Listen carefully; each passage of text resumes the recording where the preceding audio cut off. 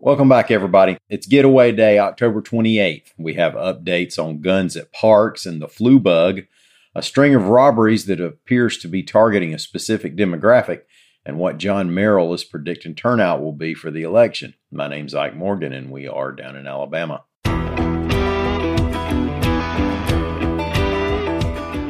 We have an update on a topic we had just a few days ago. AL.com's Mike Cason reports that the Alabama Department of Conservation and Natural Resources will drop its rule that requires visitors to get written permission in order to carry a firearm into a state park.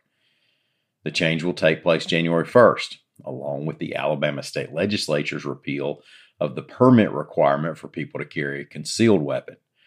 The department's announcement came about a week after a federal lawsuit challenged the rule. The Alabama Attorney General's lawyers have asked to have until November 23rd to respond to that lawsuit. Influenza and other bugs that are already going around have not only interrupted school in some places and moved Alabama near the top of the states dealing with viral infections, but it also has some hospitals busy to take care of a surge of patients. Dr. Benjamin Estrada of the Whidden College of Medicine at the University of South Alabama said that right now they're seeing a flu surge, and that's coming after a summer in which they saw a large number of other virus cases. Quote, because of COVID-19 mitigation, many young children have never been exposed to the multiple seasonal respiratory viruses such as RSV and influenza, which implies that they are immunologically naive to these viruses, end quote. At Children's of Alabama in Birmingham, ER Dr. Alicia Webb said that some people are having up to 10-hour waits to get in. She asks that parents of kids with mild symptoms, such as fever, try their primary care doctors or an urgent care center and save emergency room trips for kids who are having difficulty breathing or are hard to wake. Birmingham police say that a band of armed robbers are targeting Hispanic people, reports AL.com's Carol Robinson. Now, there have been more than 30 Hispanic victims of armed robbery in October, and police say that at least 6 were robbed in a string of incidents Tuesday afternoon. The gunmen are believed to be all working together and planning out their strikes in advance, not just carrying out crimes of opportunity. Officer Truman Fitzgerald, quote, it's extremely alarming because we know this group is not going to stop until we stop them.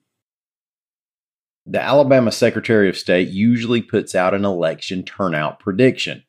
That's obviously not a perfect science, like trying to forecast snow in Alabama, and for non-presidential elections, you often can probably call for just a dusting and be in the ballpark. But this time, Secretary of State John Merrill is calling for a possible record turnout for a gubernatorial election, reports AL.com's Paul Gaddis. He's expecting between 1.65 and 1.84 million ballots to be cast, one per voter, putting turnout between 45 and 50%.